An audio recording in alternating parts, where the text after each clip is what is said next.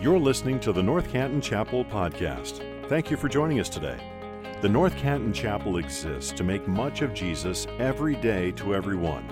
It's our prayer that this podcast will equip you to do just that. We believe that there's nothing like the church united together in gospel community. We'd love if you'd stop in and say hello in person if you're in our neighborhood. Our gathering times are at 9 and 10:30 a.m. Thank you again for joining us today. Let's listen in. Well, good morning, North Canton Chapel. I've got thank you, there it was right there. I've got a scary announcement for you. The Marshall family has a teen driver. So, no, in all seriousness, this last weekend, Joseph and I went around the neighborhood in Mandy's car. Read into that, whatever you like. And Joseph did a great job. We're working around right turns and left turns, right? Some of you are in this situation right now where you have a parent who's sitting in the passenger seat with you. And you guys are doing a great job because you're doing your best not to roll your eyes going like, I know. Because parents, we do this thing, right? We go, no, watch out for the right turn, or take this turn a little bit wider, or wait, that's that stop sign. No, blinker, 100 feet, blinker, 100 feet, you know. We get this really obsessive thing because we care deeply for our children and we know it's dangerous out there. And Joseph did a great job. He's going like, yeah, Dad, I got it. I know. So we're working on this together because it is dangerous out there. And I am a slightly overbearing parent. Confession. So I share that just to share not just the fact that you probably resonate with a little bit of that, but because I think that at this point in 1 John, I imagine that that's what John's readers might be feeling. Because John, remember, he's basically a parent for this church that he loves. Gathering in their small house churches around the city of Ephesus, reading sacred words from their beloved 90-year-old pastor, asking, what does it mean to really follow Jesus? Because it's dangerous out there. And so, if you've been following along the last 8 weeks or so, if you think that John's starting to sound a little bit like a broken record, it's because he is, right? He said the same thing over and over again. So quick summary. If you love God, you'll love your neighbor. Also, if you love God, you'll love your neighbor. And last hot take, if you love God, you'll love your neighbor. He says the same thing over and over again. And I feel the need to warn you that in chapter 5 of 1 John, where we'll be this morning, he's not letting up. He doesn't change his tune hardly at all. Instead, he's about to open up a theological fire hose, full blast, and say, here's where we're going. So quick heads up on that. Up until now, John has been really measured. He's been very evenly paced in his writing. He warns them, but he also guides them. He's direct, but he's also gentle. And his prophet words are tempered by his pastor's heart. But in the first 6 verses of chapter 5, where we're going to start this morning, there's no beloved, there's no little children, no casual address, nothing intimate. John, now overflowing with love for this church, who's doing the best they can to push back against the darkness of the Roman Empire, writes with the contracted urgency of a fire hose as he answers one question. What does it mean to be changed by Jesus? Have you ever asked that question? Not what does it mean to go to church and behave, but what does it mean to be new? Not to be a moral person, to be a good person, but to be a new person. What does it mean? What does it look like when I'm changed by Jesus? And so this morning, this text, I'm going to let you know, for you note takers, this text breaks up into 2 chunks. Verses 1 through 5, what a changed life looks like. And then verses 6 through 12, where a changed life starts. So what it looks like, and then where it starts. So when you put them both together, John wants us to get something, and here it is. Jesus changes your everything when Jesus becomes your everything. So with that, let's dive right in. 1 John chapter 5, verse 1. Here he goes. Everyone who believes that Jesus is the Christ has been born of God, and everyone who loves the Father loves whoever has been born of him. Do you hear the love God, love for neighbor in there? By this we know that we love the children of God, when we love God and obey his commandments. For this is the love of God, that we keep his commandments, and his commandments are not burdensome. And everyone who's been born of God overcomes the world. And this is the victory that has overcome the world, our faith. Who is it that overcomes the world except the one who believes that Jesus is the Son of God? It's like a ton going on there. I told you it was going to be a lot right at once. In this section, I kind of feel like John is kind of like a toddler who opens up his toy box and he's like, look, this. I just want you to see it. Look, this, until his whole room is cluttered with stuff. And then he goes, all right, play. He just takes all of this out and he wants to show it to us. So, in an effort to bring some clarity to what John is saying here, let's look into this text really deeply. So, another word of warning. We're going to get into the deep end right off the bat. There's some deep stuff we need to look at here, so track with me. I promise it'll be worth it. 3 details that I want you to see in this text right up front. 3 details. And then we'll talk about what those details mean. First detail, John imagines a group of people and he uses a word to describe them. Did you catch it? Right there in verse 1, he says, everyone who believes that Jesus is the Christ has been born of God. That phrase, has been born, comes up a couple of times. Twice in verse 1 and also again in verse 4. Now here's the detail. Has been born or have been born. Okay, that is a passive verb. And the grammar people, the English teachers in here are going, oh. Everybody else goes, I know where we're going. Here's all you need to know about a passive verb. Passive verbs are things that happen to me. Okay, they're things that I don't control, things that happen to me. Right? I got rescued. I was saved. Things, somebody else's action started something that I am the beneficiary of. The New Testament describes salvation like this all the time. Jesus even says, he says, no one can come unless the Father draws him. Paul, to the Ephesians, says, even when we were dead in our sins, God made us alive. God made us alive in Christ. So that first little detail, being born of God, this doesn't start with you. You're not responsible for securing your own salvation. God moves first. Now, I draw a lot of comfort from that. This happens to you. Second detail. It's a passive verb. The second detail that we've got to see here is everyone who has been born. Not only is this verb in the passive voice, but it's also in the perfect tense. Now, don't fall off the grammar nerd wagon yet. Stay with me. The perfect tense verb. This is something that happened to me in the past, but has ongoing results in my present. Track with me. I met Mandy. We fell in love. We got married. Those are all past events, but they definitely have ongoing results, right? Something that happened in my past, there's a starting point, but it has ongoing results. That's what a perfect verb sounds like. So let's put these first 2 details together, and then we're going to get to the third. A passive-voiced, present tense verb means something happened to me once upon a time, but it's still affecting me today. Do you see the theological implications for this?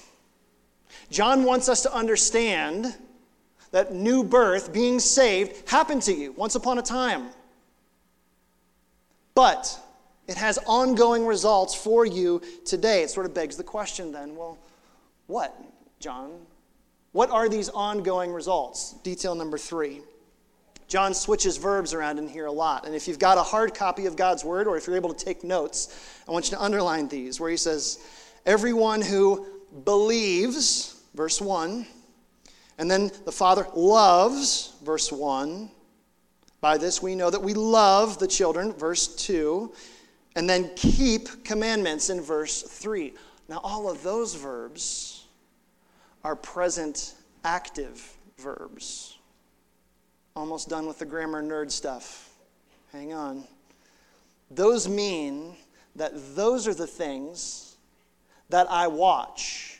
Those are the things that I pay attention to. Belief, love, and obedience, or keeping commandments. So let's come up out of the grammar nerd depths for just a few moments. What's the point of all of that? Those things are not what I do to become saved. They are evidence that I am already saved. Those are not things that I have to do or to perform to earn my childishness from God. They are already evidence that at some point I was made a child of God. I draw a lot of comfort from that. I don't know about you. Here's what this means. Let's just drill it right down. You're not responsible for starting your salvation. You're not responsible for securing your salvation, but you are absolutely responsible for stewarding your salvation. Believing in the Lord Jesus, loving God and others, and then keeping his commands or walking in obedience. So we ought to ask ourselves, am I cultivating right belief? Do I find myself eager to love others? And is my life characterized by obedience? That is what we watch for. Now, here's the thing. I love working on cars. I'm cheap and I'm stubborn. And so for me, working on cars is a little bit of fun. I like getting under the hood. I feel like I'm accomplishing something. Like it's a good distraction from like head and heart work, just to kind of get your hands dirty and have fun working on cars. So now there's a line that if you do the same kind of thing, you know you should not cross. I can change the oil, I can change the brakes, and I can piddle around with some other stuff, but finding that line between what I can do and what I should do, sometimes finding that line is a little tough for me. So here's the story. About a couple of weeks ago, I came out to the driveway in the morning, and there's like a little bit of puddle kind of under the front passenger side of my truck. I'm like, so I kind of look where it's coming from, and oh man, it's the power steering pump. All right, not to worry. YouTube exists for a reason. You already know where this is going, don't you? So hop on YouTube, go to rockauto.com, and figure out the part arrives a couple of days later. It's an hour job, and I'm done. I'm like, man, I feel really good. No more drip. A couple of days go by. A little bit of a grinding noise, the power steering pump. Oh, it's an idler pulley. No problem. Hop on YouTube, rockauto.com. Part shows up a couple hours later. Hour job, I put the part back in. I'm good to go. A few more days go by. I'm driving down 7th Street, and I hear a noise that's a little bit more concerning. Put it that way. It's a little bit of a grinding noise. All of a sudden, my blower shuts off. I got 6 dashboard lights to check on, and there's the faint wisp of burning rubber. And I'm going, oh no, what happened? So I pull off and I check on it, and it's the AC clutch, which is sitting at the front there, and they're a Bearcat to replace. And I'm going, what did I just do? I just roasted the whole thing. So my car right now, or my truck, is actually sitting at the mechanics, and I'm preparing myself for a larger bill than I'm probably excited to get. Now, here's the point. Some of you know something about all of this. If you're a car guy or a car girl, you know that all of those pulleys underneath the hood are all connected by one big giant serpentine belt. They're all related. And so if this part goes bad over here, it's only a matter of time before this part goes bad. And if this part starts to wear out, it's only a matter of time before this part wears out. And the more pulleys you got under there, the more potential for catastrophe you have. What's the point? Maybe I should be a little bit more humble with cars. But beyond that, I think there's a spiritual point we need to pay attention to. When it comes to your walk with Jesus, belief without love becomes irrelevant. Love without obedience just becomes thin and empty. Doesn't mean anything. And obedience just on its own, without love for Christ, just becomes legalistic and performative. But when you're really vigilant in your life, watching what's going on under the hood, belief in Jesus drives love for Jesus. Love for Jesus drives obedience to Jesus, all working together, giving evidence for what God is doing in me. So what? Here's what. I think most of us, and maybe I'm being really specific with our church, but I know a lot of you, and so I'm just going to venture out here. I think most of us get right belief. Okay, you hear gospel truth from this stage, like you're in your community groups, like you know right belief, most of you. I think there's a lot of us too that when it comes to obedience, like you know what God wants you to do. You know how to behave, right? We know what right and wrong are for the most part. We're still learning, but we're trying our best. And so what I'm going to do is I want to take a look at this whole scenario here under the hood. John gives us something that we need to zero in on, and I want to join him here. I don't think these pulleys are our problem. I wonder about the one in the middle. Love for God and love for others. That's the hard one, isn't it? It's so hard. I'm not talking about tolerance of others. I'm not talking about coexistence with others. I'm talking about actual, real, selfless, genuine, agape kind of love.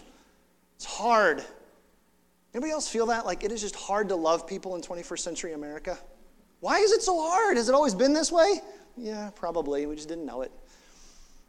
I don't think it's going to let up either. I think it's going to be hard. It's going to get costly. I think it's going to be inconvenient. I think it's going to be uncomfortable. And I don't think many of us are ready. Sometimes I don't feel like I am. So let me explain what I mean. I'll give you a helpful way of thinking about this in case you can't feel where I'm going already. The language of our world is becoming very quickly either-or language. Okay? Either you're this political party or you're this political party. There's no middle. Either you believe this about vaccines and masks, or you believe this about vaccines and masks. Either these lives matter or these lives matter. And I see many Christians who have bought into that dichotomous way of thinking. But here's what troubles me, is when I look at the New Testament and I read about Jesus. Jesus was always people try to pin him into these either-or scenarios all the time. Is it this or this, Jesus? Which is it? And whenever that happens, especially when it comes to human dignity, Jesus always chose the immediately frustrating, ultimately costlier route of not either or, and. This and that. These people and these people. He wouldn't be boxed into whatever category they created for him. And throughout the Gospels, Jesus sees individuals, not issues. He sees people, not policies. That's a big deal. And so let's push this frustrating but compelling picture of Jesus into 2021. God's word teaches that pro-life means advocating for the rights of the unborn and treating immigrants with dignity. God's word teaches that it is possible to be theologically conservative and socially compassionate. God's word teaches the importance of personal responsibility and pursuing justice for the marginalized. Why? Because loving others is a biblical concept, not a political one. Don't buy the lie that you have to be either or. You don't. Really, truly, you don't. Free yourself from that. I'm deeply concerned that many in the church have let the world inform us how to think. And we will never win the lost by taking on the language and posture of the world. We will only win the lost by taking on the language and posture of Christ. And I know what some of you are saying, because we have coffee together, and you're going, naive, like idealistic, too simplistic, not practical. And so, just to be honest, to be clear, I don't have a 5-point plan for how to love your neighbor. Either or is way clearer. If clarity is what you want in your walk with Jesus, legalism's great. It's just not very satisfying. I don't have a 5-point plan for how to love your neighbor. There's no way that I can wrap my arms around 600 or so people here at the North Canton Chapel and go, hey, here's some bullet points of application. Go and do this. Right? Love is always a harder question. It's way too personal. It's way too intimate. It's way too more, like it's got to be you. You've got to figure that part out. I don't even know how to get my fingers on what I'm describing. I just know that there has to be a better way than what our world is giving us. And better ways always start with Jesus. And better ways are usually very messy. So, I will give you this, though. Loving others always means asking tough questions. You ever notice that? Questions like, God, where have I broken down bridges that you may want to restore? That's a very tough question. God, are there apologies I need to make? Are there fences I need to mend? Are there conversations I need to have? Cups of coffee I need to buy? Where have I bought into either or when you're calling me to and? Because in John's vision of what a changed life looks like, it's belief and love and obedience all working together. And if one slips, it ain't going to go good. Now, all of that is what a changed life looks like. And now John's about to shift gears on us. He's about to throw the car in reverse and back up and go, wait. I need to make sure that you see something. So having shown us what a changed life looks like, John now shows us where a changed life starts. Because here's the question. And it's a question that I'm sure John's readers are asking, and it may be the question that you're asking this morning. You hear all of that, belief and love and obedience, all working together. And you're like, yeah, I get it. I'm trying. Where do I start? Has anybody ever done that? Like, who is this? Who is this perfect? Who do I look to? Is there a model anywhere? Where does this power come from to actually accomplish this kind of a life? And with that, John answers in verse 6. Now here's where this is going to get even crazier, all right? If you thought the first was insane, just listen to what John does now. This is he who came by water and blood, Jesus Christ. Not by water only, but by water and the blood. We'll get to what those mean in a minute. And the Spirit is the one who testifies, because the Spirit is the truth. And there are three that testify, the Spirit, the water, and the blood, and these three agree.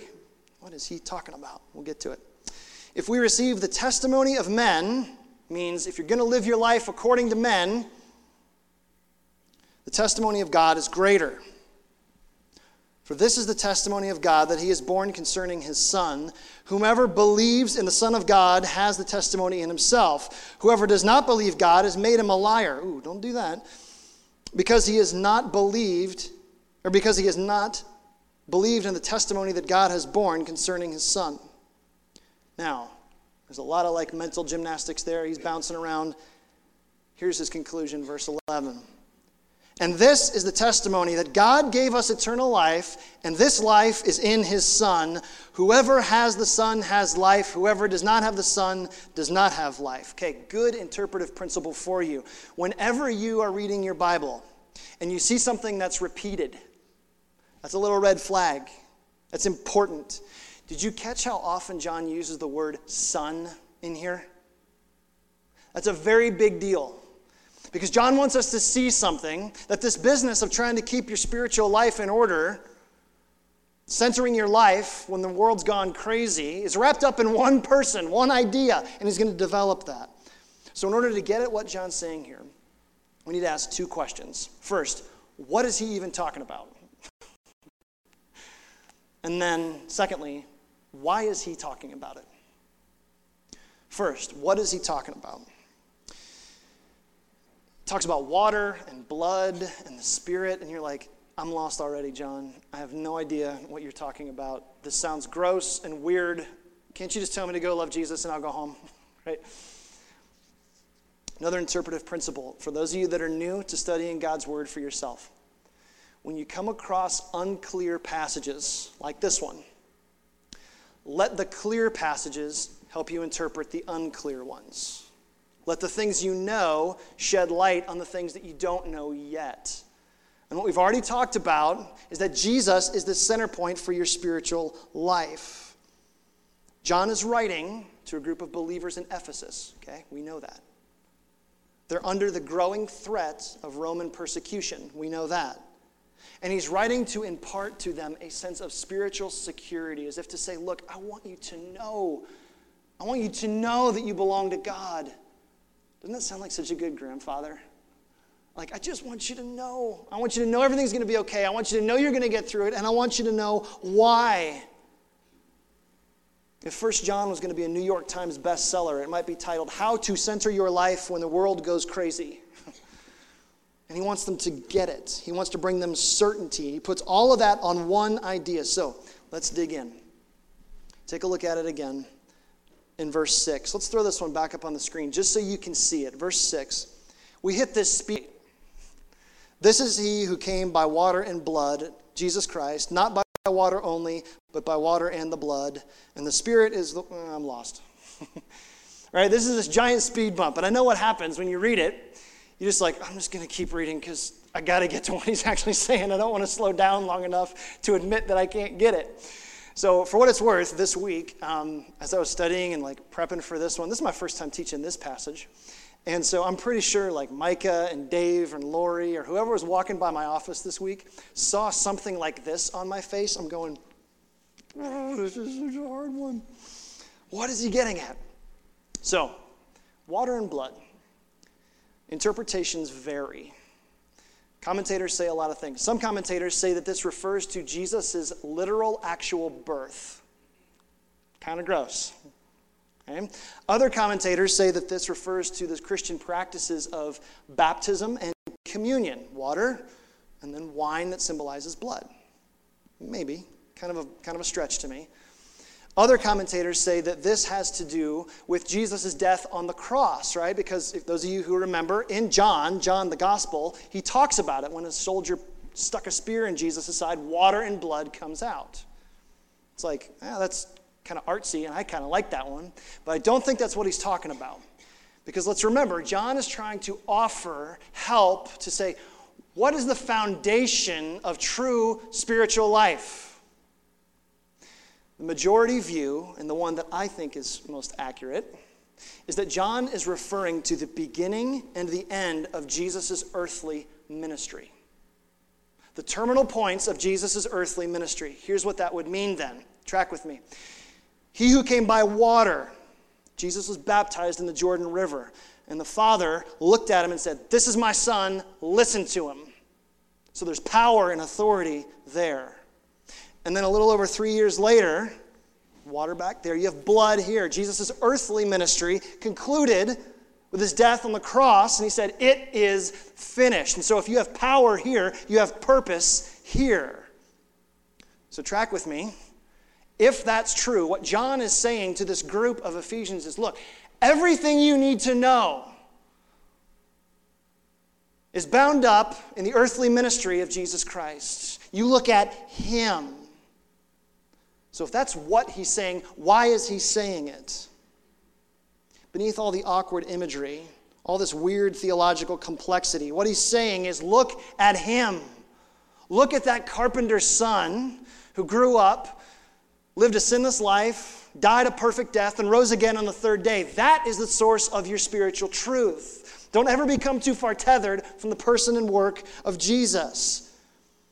And so if you had to wrap your arms around the whole kit and caboodle, Jesus changes your everything when Jesus becomes your everything. Now, here's why this is so striking to me. Think about who's writing this. John. John is the last member of the original 12, the only one still alive. John sat with Jesus and walked with Jesus and talked with Jesus. If there's anyone who could have built himself a personal platform, if there's anybody who could have opened up a booth and start selling books of his biography, if there's anybody who could have said, look at me, I've got it, look at me. If there's anybody who could have done that, it's John. He survived an exile in Patmos for 15 years. And then he comes back to pastor this church. He's like a spiritual hero for these people. And then right at the time when the spotlight starts to shine on him, he grabs it and he says, no, Jesus. Just look at him. Just look at Jesus. Don't look at anything else. And here's why that's important for us 2,000 years later. Please make sure you get this. John knows something that's very easy for us to forget. The most compelling truth about Christianity is Christ. It isn't what church you go to. It isn't what pastor you listen to. Praise God. It isn't what community group you do life with. If your faith is built on, relies on, or is coddled by any of those other things, it will crumble. But if you've done the research and you go, I've read the Gospels, I love Jesus, I want him. If you go, I've counted the cost, I understand what this means, I'm not sure all the details of what this means, but I want Jesus. If you are in love with Jesus, that's like a trump card for anything. That's what John wants us to see here. Look at him. Look to him. And that's why he says at the very end of it, what's verse 12? Let's throw verse 12 back up on the screen really quick. What's he say? Whoever has the Son has life. And if you don't, you don't. You want to be alive? Really alive? Do you have the Son? Quick story from me. So I grew up in church my whole life, really. Like, I remember sitting at the chapel in Akron, listening to Newt Larson, taking notes on my little memo pad as like a 6-year-old. And like, I remember, my parents had what we would call a community group. They came over to our house for like bonfires and Bible study stuff, right? I remember this thing. This is just part of who I am. But by the time I got to high school, somewhere, I don't know where, I kind of started to feel like I was masking a very cold heart with very good behavior. Outside, like, everything looked good. I never got in big trouble that anybody knew about. Having lunch with mom and dad today, so maybe there's some confession that needs to happen. But I never got in big trouble. But inside, it was just like this inner war of like, who am I? God, what are you about? Like, something was missing, and I couldn't figure out what it was, right? Because I knew the truth. Like, I heard this since I was a kid.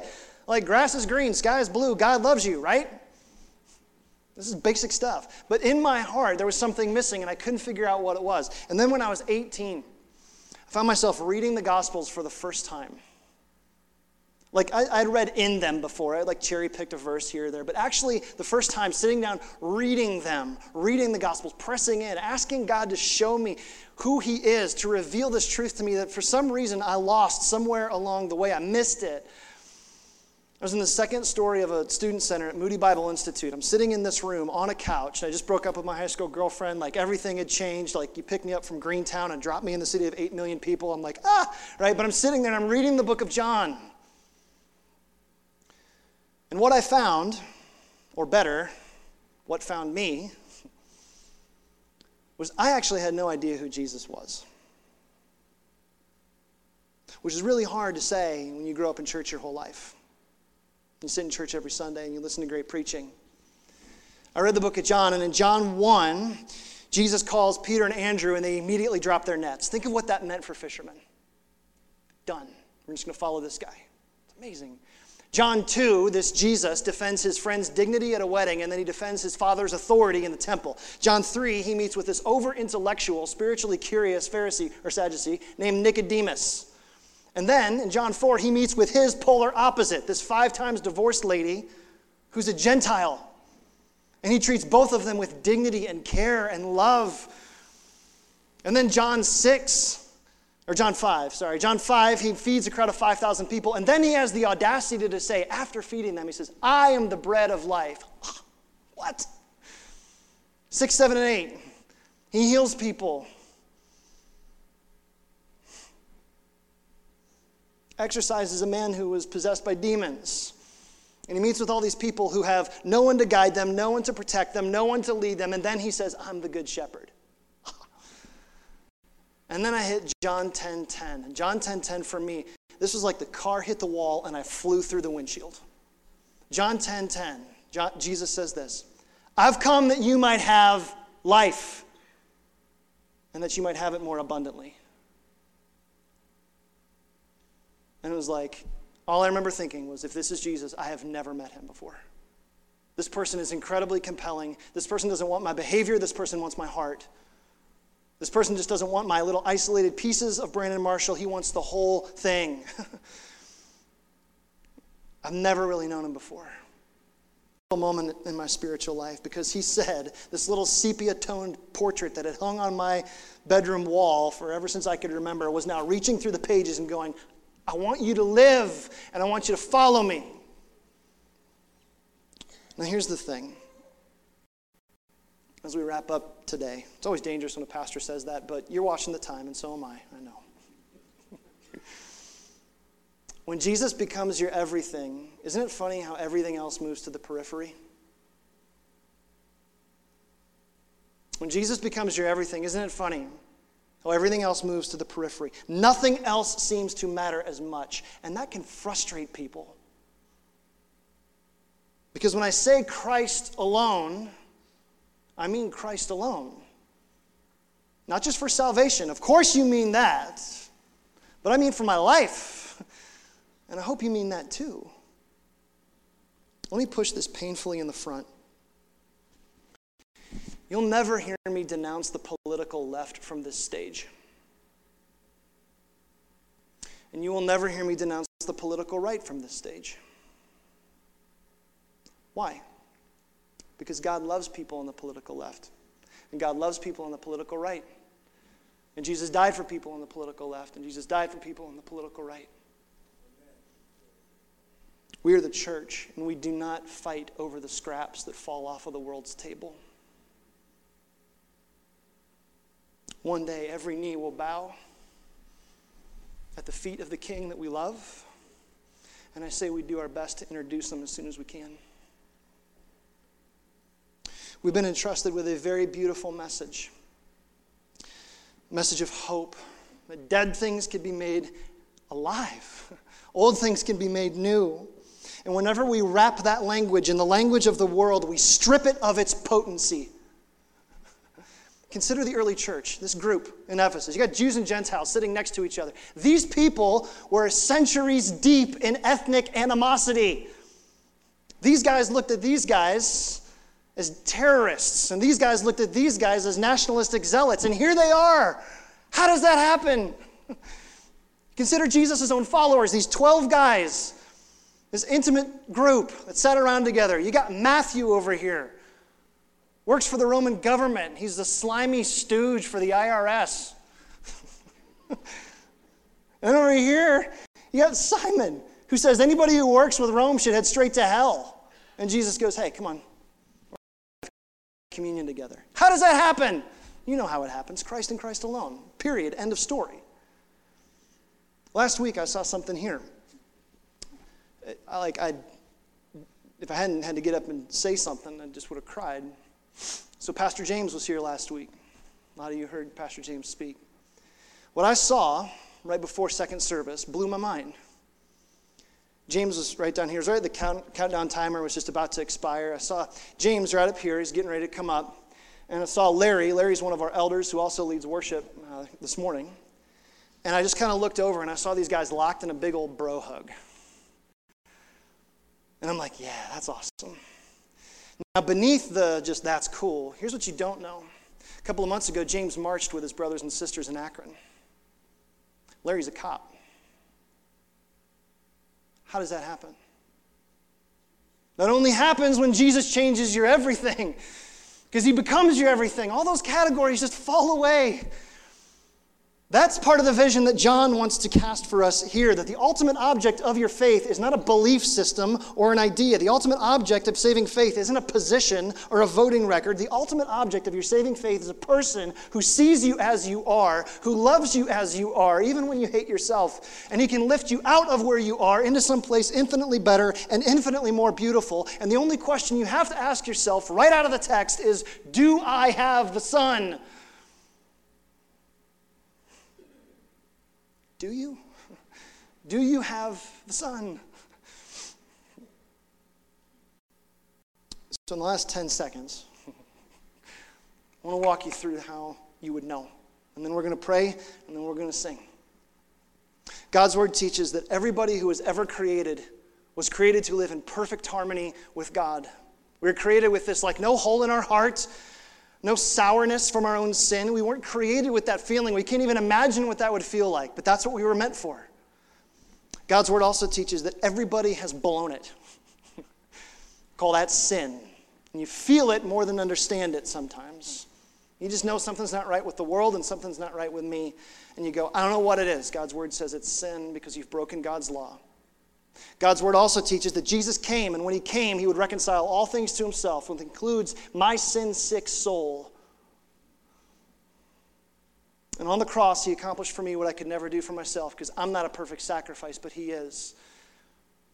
God's word lastly teaches that if I claim Christ and Christ alone for myself, I can have hell canceled and I have heaven guaranteed. I'm reconciled with man, and I'm also reconciled with God. And that's why John wants you to say, do you have life? Do you have the Son? And if that's not you, don't leave here today without doing business with God. All that other stuff is going to fade away, I promise you. Two things last forever, the Word of God and people. When we say we make much of Jesus, this is why. Let me pray. Lord, we do praise you for your goodness. Praise you for your sovereignty. That you don't take sides, that you take over. You don't just coddle our broken hearts, you change our broken hearts. Only you could do this. Only you are that powerful. Only you are that good. God, we say thank you for the hope of the gospel. Let our church be founded on it and never deviate from it. Father, work. Use us in whatever way you can. This is a dark world. You've called us to be light bringers, and so give us the courage and the compassion to do it well. We love you. In Jesus' name, amen. Thank you for listening to this episode of the North Canton Chapel Podcast. If this ministry has blessed you in any way, please share this episode with your friends or spread the word on social media. If you subscribe and leave a 5-star review, it goes a long way to helping us make much of Jesus every day to everyone who hears these podcast episodes. You can also donate to this ministry at ncchapel.com/give. Thanks again for joining us. May you go out into your places and spaces, making much of Jesus every day to everyone.